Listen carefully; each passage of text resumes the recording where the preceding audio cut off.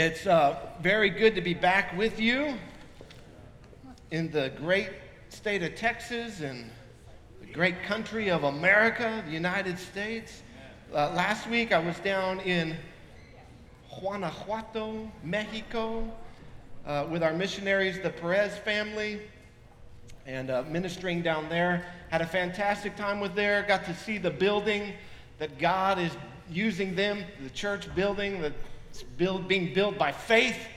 Many of you have given towards that building going up. I want to tell you there's a building there that church family is going to have a home very soon. Amen. And so I was down there last Sunday with them to celebrate as they're moving in, and I had the great honor of preaching the first message in that new building, and so it was a great time together.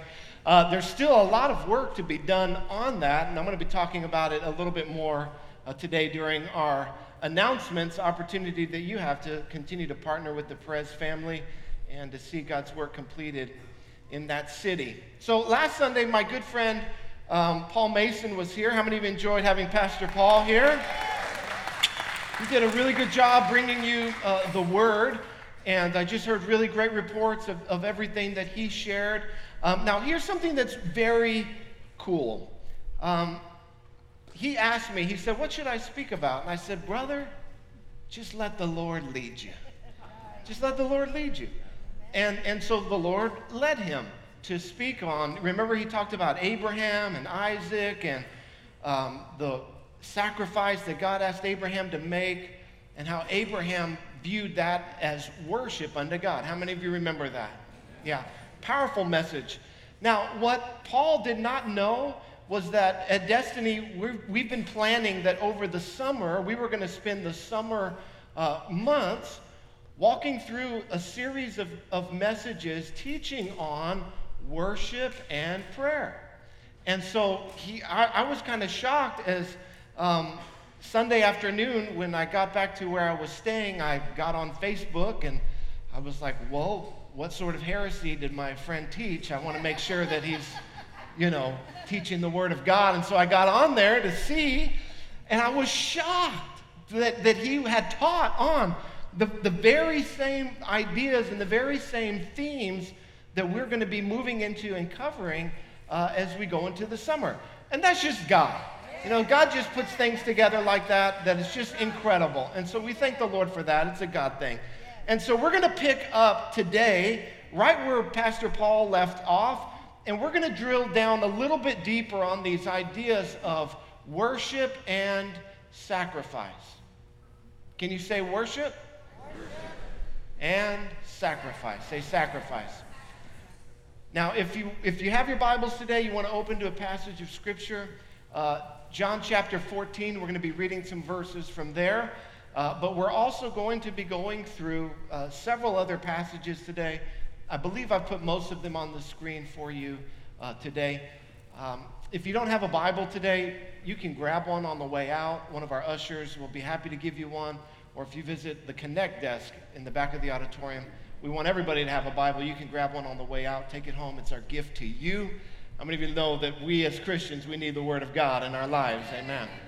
And so you can grab one on your way out. So John chapter 14, and the theme is worship and sacrifice. Let's say that again. Worship and sacrifice. And then today we're going to conclude by taking the Lord's Supper today, communion, remembering the sacrifice that Jesus made for us on our behalf. How many of you are glad that Jesus was willing to sacrifice for us? Amen. Let's pray. Father, we thank you for, Lord, the ability to come together as your church family, to come together as the family of God, as the people of God. Lord, we are your people today because you have called us. Lord, your word says you've called us out of darkness and into your marvelous light. We thank you for the light of Jesus Christ, that light that gives life to us today. We thank you that you have illuminated our understanding, that you have revealed to us the truth. the truth of your Son, Jesus Christ. Lord, that was not revealed to us by flesh and blood, but it was revealed to us by your Spirit. That you have opened up our eyes today to see that Jesus is the Son of God. We thank you for that work of faith and salvation in our lives. Lord, we thank you for the time of prayer that we've already had here today. But we do believe in faith that you have touched hearts, that you have begun to heal souls today. We thank you for that. Lord, as we spend some time in your word today, Holy Spirit, we open up our hearts to receive from you. Lord, we want everything that you have for us because we know that it is good. Lord, we want to go deeper today. We want to have a deeper walk with you, a deeper relationship with you, a deeper fellowship with you. Lord, a faith that doesn't only exist between 10:30 and noon on Sundays, but a walk with you that's all day, every day, 24/7, 365. Lord, I thank you that through your Son Jesus, we can walk with you.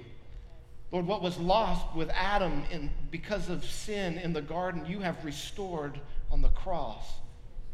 Lord, that we can walk with you each and every day.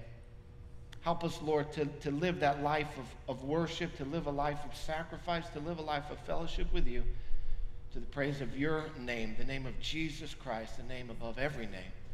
It's in that name we pray. Everybody said, amen. Thank you. I want to start today by asking you a series of questions.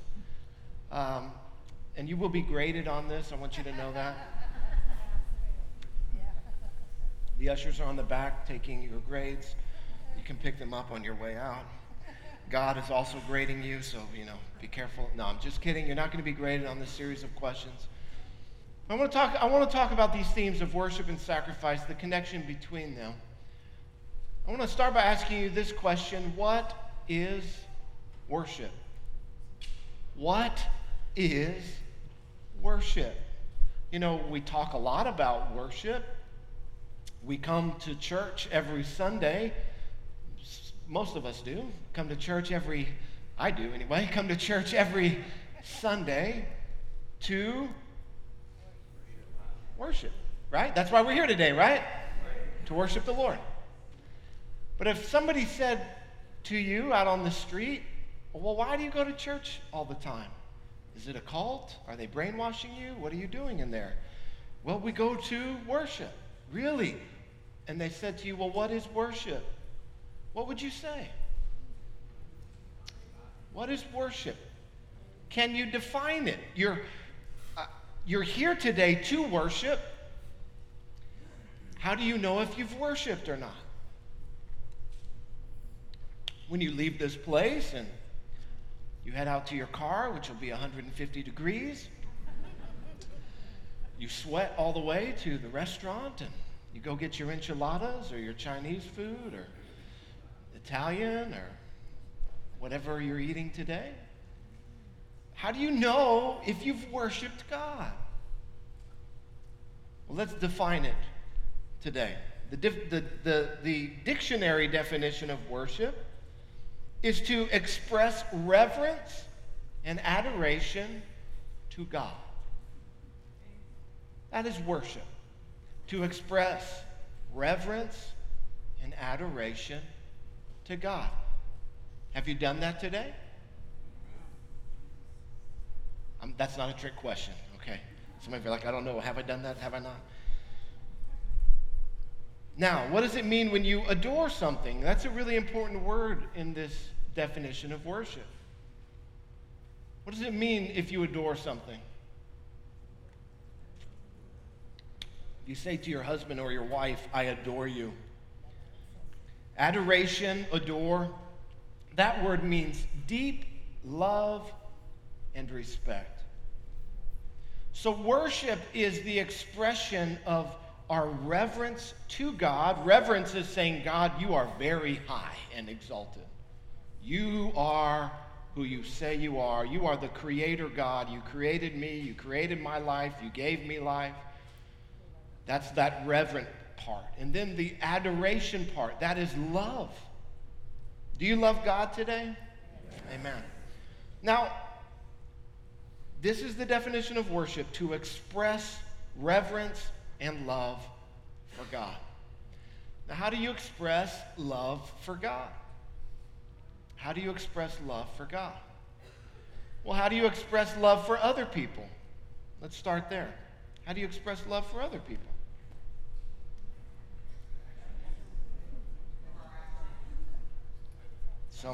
Everyone is saying through your actions. I thought if you just told somebody I love you, that's not enough? No. Oh, shoot. I've got some work to do. Love is invisible, right? But we can express our love. We can make our love visible. You know, I think the best way to learn how to express our love for God is to look at God's expression of love for us. Right? Who loves better than God? No one. So if we're going to learn how to love God and express our love for God, we need to not just look at earthly examples. We should look at God's example of expressed love for us. And how has God shown us his love? 1 John 4, 9 and 10. 1 John 4, 9 and 10. In this, the love of God was made manifest or expressed, that God sent his only Son into the world that we might live through him. In this is love, not that we have loved God, but that he loved us and sent his Son to be the propitiation. That word means atoning sacrifice for our sins. The Apostle Paul put it this way in Romans 5:8. He said, while we were yet sinners, Christ died for us. That God showed or expressed or manifested his love for us. Now, I'm going to make a statement here, and I really believe it to be true. And that is that genuine love will always be expressed. That love, if it is real and if it is genuine, it cannot be bottled up forever. That eventually, if it is true, if it is genuine, if it is real, it will overflow into an expression of love, into a manifestation of love. And here we see that God expresses his love in action. It's demonstrated through not just word, but through deed. It's demonstrated through action. And this is how God has showed his love for us. And so it is not enough to simply say, I love you. It must be demonstrated with action, correct? So if I say I love my wife, which I do, and I tell her, it's not, well, I told her on our wedding day, and that should be good enough, you know. I try to tell her I love her every day. There might be days that I forget, but I think I get it most days, right? She's shaking her head yes at me. So yes, good, okay, wonderful. Whew. But it's not simply enough to say, I love you. I can't say I love you but not provide for her. I can't say I love her and talk down to her. I can't say I love her and belittle her.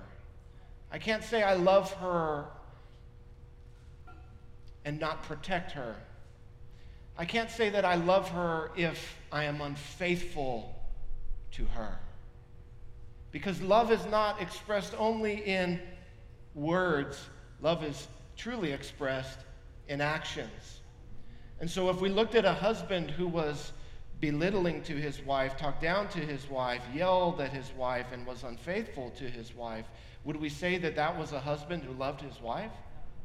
No matter what words come out of his mouth, what ultimately matters is the actions that flow from his heart. Amen. Amen. And it's the same way with God's love for us, that God showed his love to us in that he took action, that he came, that he sent his son Jesus to die for us. And so now the question is, well, how do we love God? How do we express our worship? Because worship is expressed love to God. How do we express it to God? Well, the great thing is that Jesus told us how to express our love for him. We don't have to go make it up on our own. Jesus told us how to show our love for him. He told us how to worship him. In John chapter 14, verse 15, Jesus said, "If you love me, you will keep my commandments." So, worship is expressed love. Are you tracking with me? Worship is love expressed for God. And Jesus tells us how he wants us to express our love for him. How does he want us to express our love for him? Keeping his commandments. So someone who keeps the Lord's commandments, we can say that they do it out of love for him, right? Amen. That's what that verse is saying. That's a very simple verse to understand, right? It's not complicated here. This isn't very deep. Jesus says, if you love me, you'll obey me. I can't tell you how many times I've looked my children in the face, in the eyes, and gotten down on their knees and said, if you love me, you'll obey me. Right? Don't you love me? Just go to bed. Don't you love me?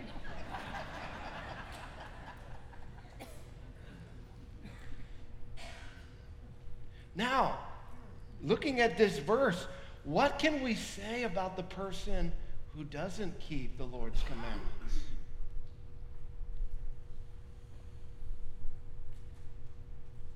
It's getting really quiet in here. If people who love God keep his commandments, people who don't keep his commandments don't love God.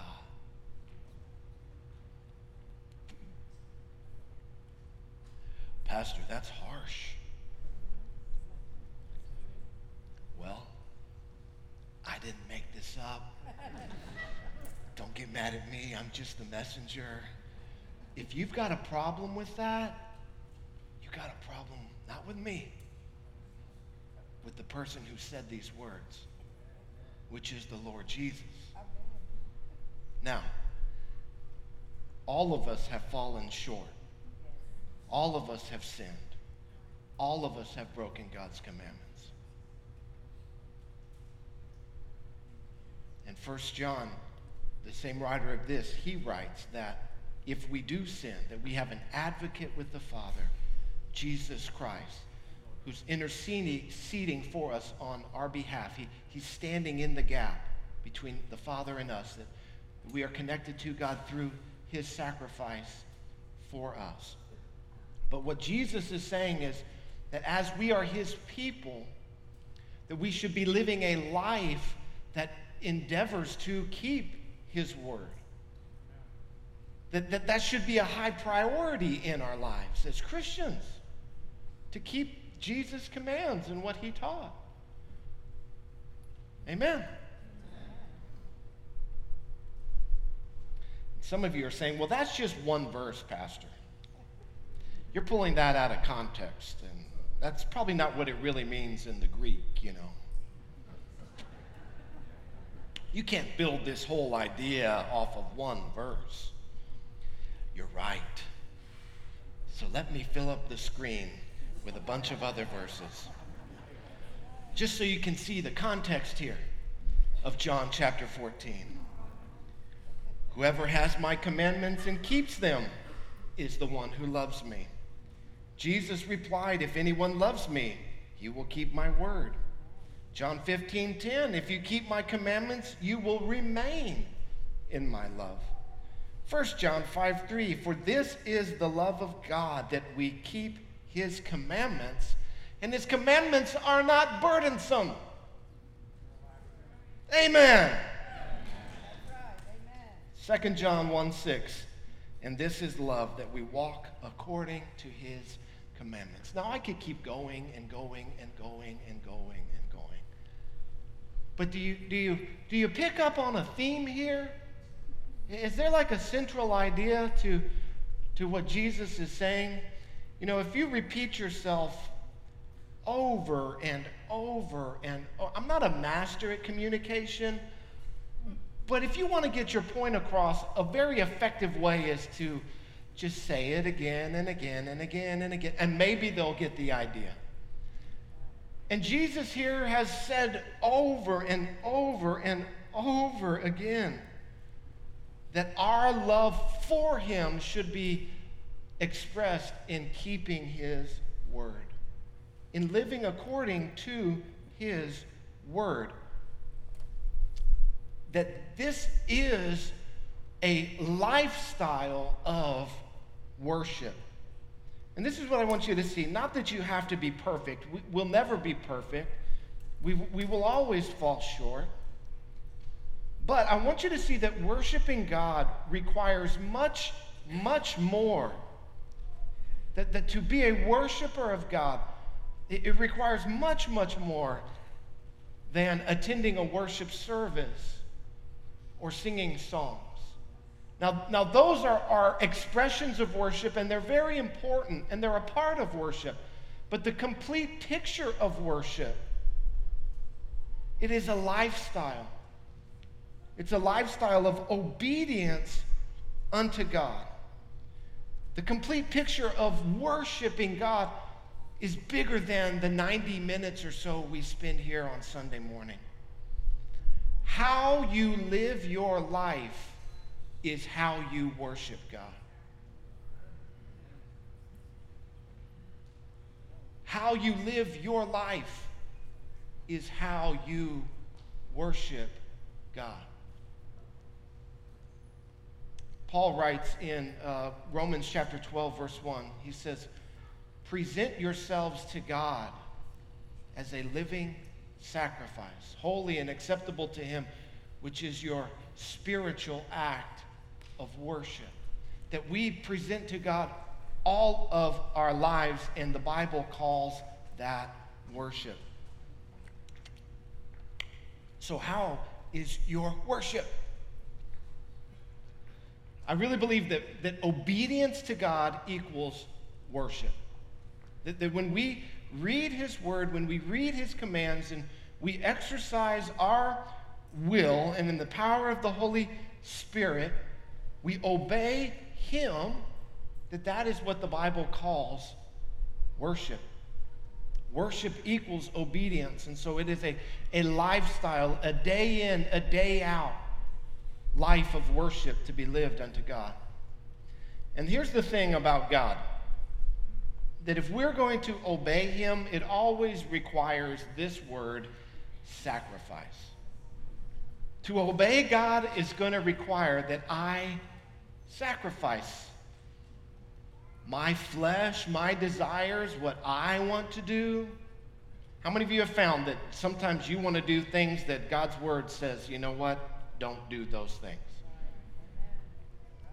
If we're honest, we look in the mirror, we see that God's word teaches us to live this way, but yet inside of me there's something that wants to live a different way.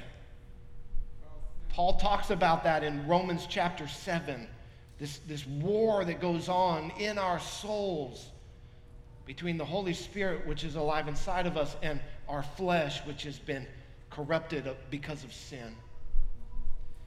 That there's this battle that rages, and that for me to obey God, that there must be this sacrifice. There must be this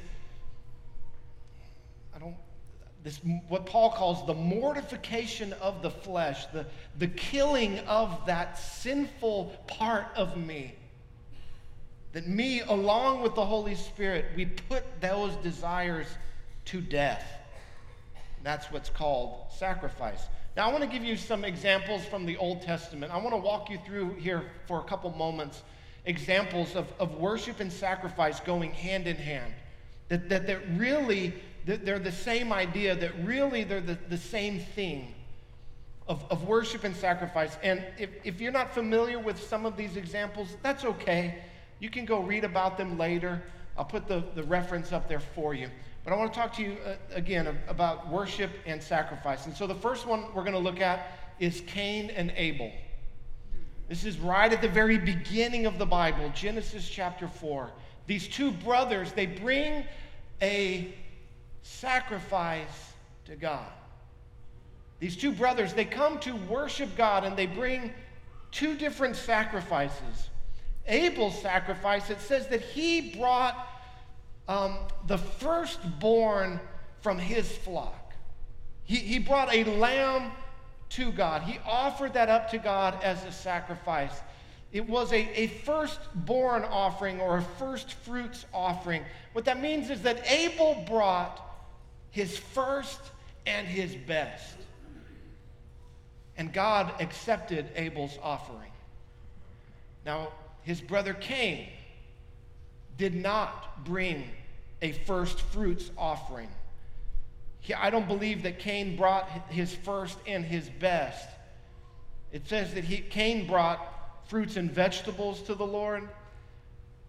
And it doesn't say that he brought his first fruits. I think he brought kind of that moldy stuff that had died at the bottom of the refrigerator 6 months ago. And, maybe God can do something with this. Cain did not bring his first and his best. Abel brought his first and his best.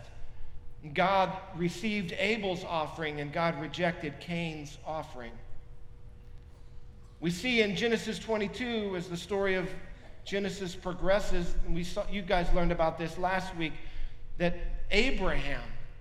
God had asked Abraham to make a sacrifice to him. And what he wanted from Abraham was the thing he loved the most. And it was a test of Abraham's faith. Sometimes God will ask you to sacrifice something as a test of your faith.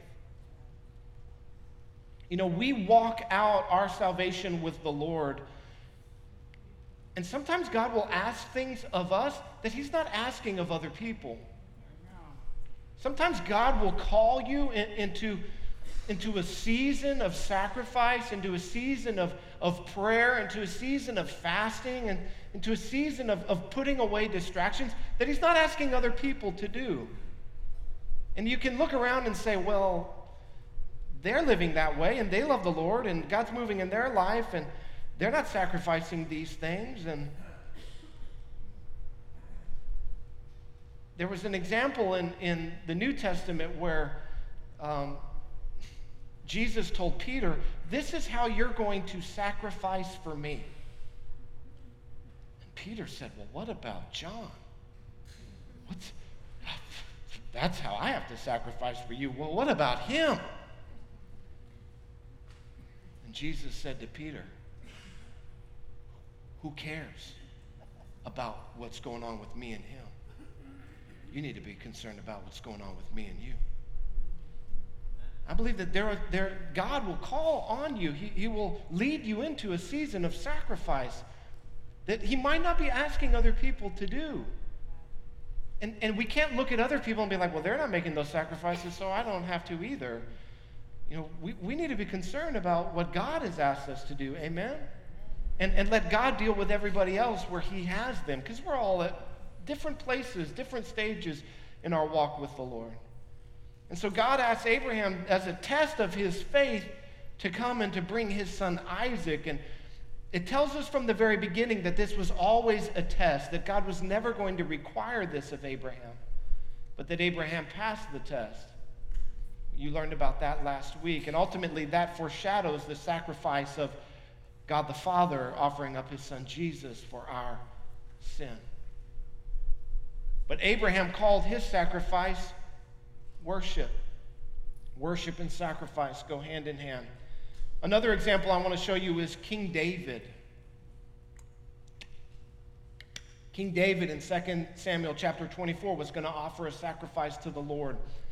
And he was going to purchase a place, a plot of land, to offer this sacrifice to God. It's actually now where the Temple Mount is in Jerusalem. It's called Mount Moriah.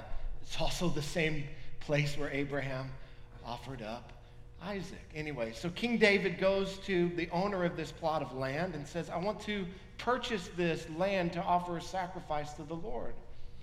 And the man says, look, just take it. You're the king. I want to give it to you.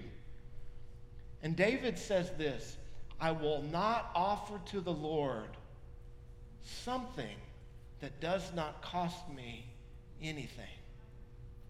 He says, I have to buy this land for you. I have to pay for it. Because for there to be genuine worship here, it requires me to give. It requires me to sacrifice. For there to be worship in your life, it requires sacrifice. King David knew that. King David understood that. In the book of Malachi, we see that the people of Israel are offering up to God sacrifices, but they're not bringing their first fruits. They're not bringing their first and their best. They're bringing their lame, their sick, their blind, and diseased animals to the Lord. And they're thinking and they're acting like they're worshiping God.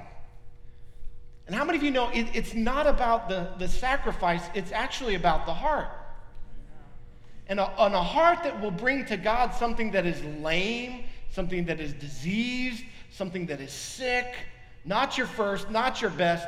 That says a lot less about, these poor animals that need to see a veterinarian, and a lot more about the people's hearts that need to be changed by God. God says your sacrifices, that you're not worshiping me. Yeah, you're making a sacrifice, but you're not giving me your first, and you're not giving me your best. So it's really not worship. It's really not sacrifice. Sometimes we can come to church and we can sing the songs and we can hear the word, but if it's not coming from our heart of purity to God, of genuine love for God, we really haven't worshiped God. You see, worship comes from the heart. Jesus said that the Father is seeking worshipers who will worship him in spirit and in truth. That's from this genuineness of your heart. And yes, we can put on a show. I can raise my hands for the whole worship service. I can sing louder. I can clap harder. I can jump higher. But you can do all of those things and be far from God in your heart. God looks at the heart. Everybody else looks at the outward appearance, but God looks at the heart. And so worship that is pleasing to God, worship that is acceptable to God, it requires a sacrifice. It requires obedience. It requires spirit and truth, genuine love for God. And I'm thankful that I believe Destiny Church is a church that is full of people who come Sunday after Sunday to offer spiritual sacrifices to the Lord from a genuine place in your heart. I believe that's why you're here. I believe that's why you come week after week to meet with the Lord and to worship him. Amen. Now, consistent through all the Bible, I could give you a lot more examples, is this idea that as we express love for God, that as we worship God, that it is accompanied and accomplished through sacrifice. Now, I'm not saying that we earn our right standing before God through our acts of sacrifice and worship. I am not saying that. Hear me in this. Salvation is a free gift from God. My right standing before God is not based on my expression of worship or how well I worship or how much I sacrifice. I could never sacrifice enough to make myself right with God. Salvation is a gift of grace. You can't earn it. You don't deserve it. God gives it to you because he loves you. Now, having been saved, having received this grace, it should result in this unstoppable force of love and gratitude for the God who saved me. And so I'm talking about giving expression to the love you have in your heart for God, for the work of grace that he's done in your life.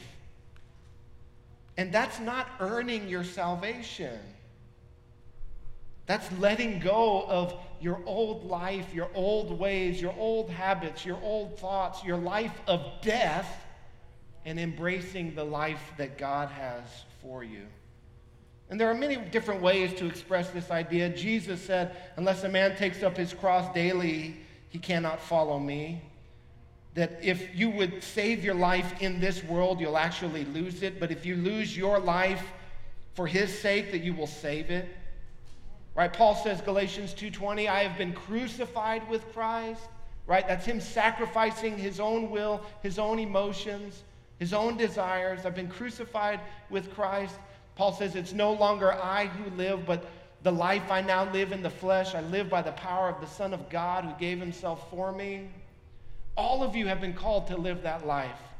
All of you have been called to say, I have been crucified with Christ. It's no longer I who live, but Christ who lives in me.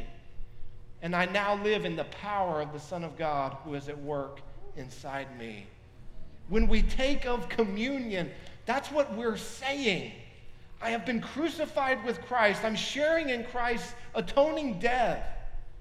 And I'm not living my life in my own strength. I'm not living my life in my own power, but by God's power that's at work inside of me.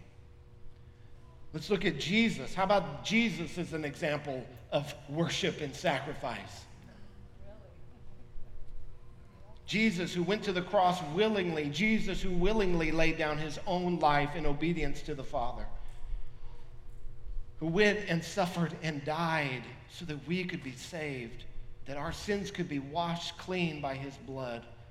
Hebrews chapter 12, verse 2 tells us that we as Christians should look to Jesus, the author and the perfecter of our faith.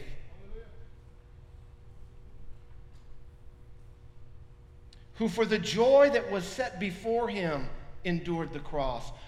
Why did Jesus make the sacrifice? Because he saw joy on the other side of it. What was the joy that Jesus saw on the other side of the cross? He saw he saw me, and he saw you. That's the joy that he saw. He saw us set free, redeemed, living for him, worshiping him, no longer slaves to sin and death, and now partakers of his eternal life. That was the joy he saw set before him. It says that he endured the cross for the joy set before him, despising the shame, and is seated at the right hand of the throne of God. When I make a sacrifice for God, the end result is always joy.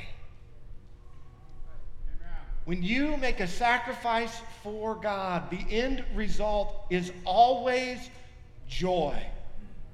There is joy on the other side of the sacrifice. Joy unexplicable, joy unexplainable. You know, I don't know if you've ever read the accounts of people who have been martyred for their faith. You know, you can read through church history people who have literally sacrificed their life for God and for the gospel. Men and women who have been brutally beaten, brutally murdered, burned at the stake, run through with swords, just incredible sacrifice. But this amazing thing, when you read these accounts, do you know what they all share in common? That in their greatest moment of suffering, that they're singing praises to God. That there comes upon them this joy, sharing in the sacrifice of Christ, it boggles the mind to read these accounts. I want you to know that on the other side of every sacrifice is a joy that is unexplainable, a joy that is inexplicable. And so I want you to sacrifice more. Now, does that make the sacrifice easy in the moment? No, of course not. But the result is always worth it. What you receive in return from God for whatever sacrifice you offer in worship, it is so much bigger. It is so much greater. God is not going to be any person's debtor. You cannot hold God in your debt. Whatever you sacrifice for him, he pours out upon you 100-fold, 1,000 times more. When you sacrifice for God, you always come out ahead. Whatever I give up for God, I receive something else back exponentially in return. And that's just the way God is. That's who he is. So if God is calling upon you to lay something aside, maybe it's a sin, maybe it's a thought, maybe it's a pattern of life, maybe it's a culture you grew up with that God is saying it's time to move beyond that. It's time to leave that behind. Maybe God's calling you into a deeper level of service to others, more time. Maybe God's calling you to put away some entertainment for the sake of knowing him. Maybe God's calling you to be an intercessor, to stand in the gap, to get up at 4 a.m. and pray for 2 hours before the sun comes up. Whatever it is that God's calling on you to sacrifice, I want to tell you there is joy on the other side of it. It so much outweighs whatever it is we have to give up. So, worship. Let me just say something about our gatherings together, corporate worship as we come together. Does this idea that obeying God is worship, that a lifestyle of worship lived unto God, does that somehow diminish the importance of us coming together and gathering together for worship? No. If anything, it actually elevates the importance of that. Because God's word teaches us that we as Christians, that we should come together often and regularly, that this is actually very important. And so part of me obeying God, part of me worshiping God is to actually come to a worship service with God's people. It elevates the importance of it. Jesus said the greatest commandment is to what? To love the Lord your God with all your heart, with all your soul, with all your mind, and with all your strength. Now, how do you love the Lord with your soul? Your soul is made up of three things. Your mind, that's your thought life. Your will, that's your obedience. Your mind, your will, and what's the third part of your soul? Emotions. How in the world do you love God with your emotions? How in the world do you express your emotions to God?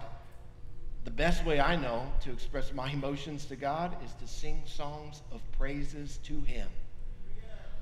Me singing worship to God, giving voice to what's in my heart through song is how I love God with my emotions. How do you love your spouse with your emotions? It's the expression of your mouth. How do we love God with our emotions? It's the expression of our mouth. It's the singing of praises unto him.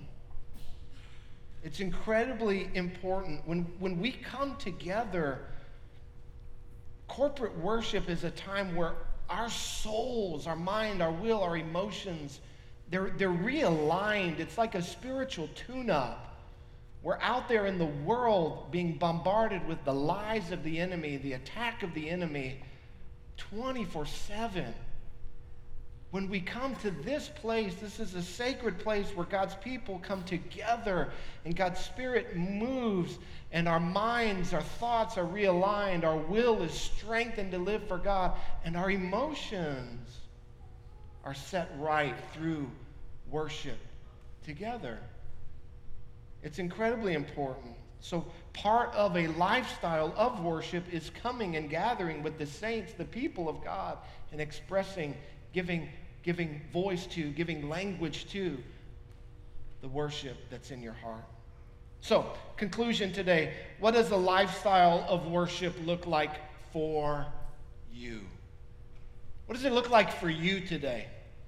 What is putting God's commands into practice in your life? How does that look for you, for your life, for where you're at? What does it look like for you to bring to God your first fruits, your first and your best? What does that look like for you and for your family?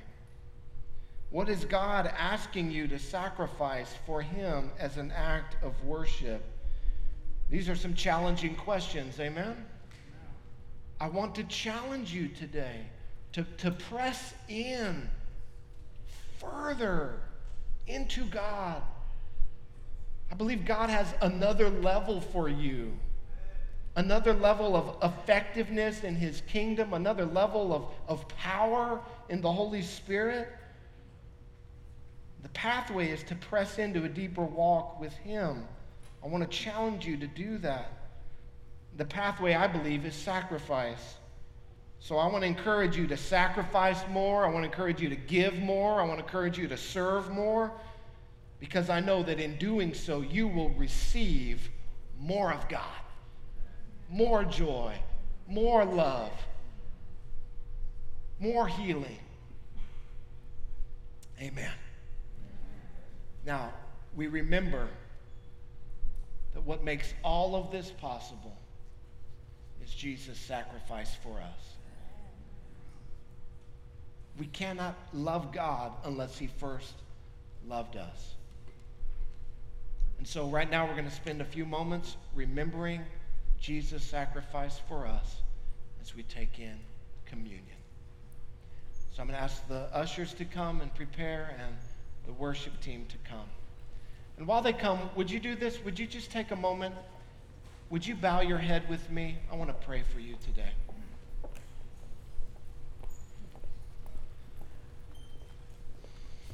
I want to ask you, how is God speaking to your heart today? It's over there for them. What is the Holy Spirit quickening to you, pricking your heart, revealing to you? I believe that God has spoken to hearts today. I do believe that. Where is he leading you into a deeper level of sacrifice, a deeper level of giving, of serving, of obeying him, of trusting in him? It's all done by faith. As you come today, I want you to come to this front that we call the altar. The altar is a place of sacrifice. So as you come to the altar today, you come to partake of Jesus' sacrifice, his broken body and his shed blood. As you come and receive of him, I want you to come, and if God's laid something on your heart, I want you to leave that up here today. The thing that God's asked you to lay aside, the thing that God's asked you to sacrifice. When you come and take the bread and the juice today, leave that other thing up here. We see that on the other side of sacrifice is joy, is blessing, is healing. And I know that on the other side of your sacrifice, there will be joy and blessing and healing today.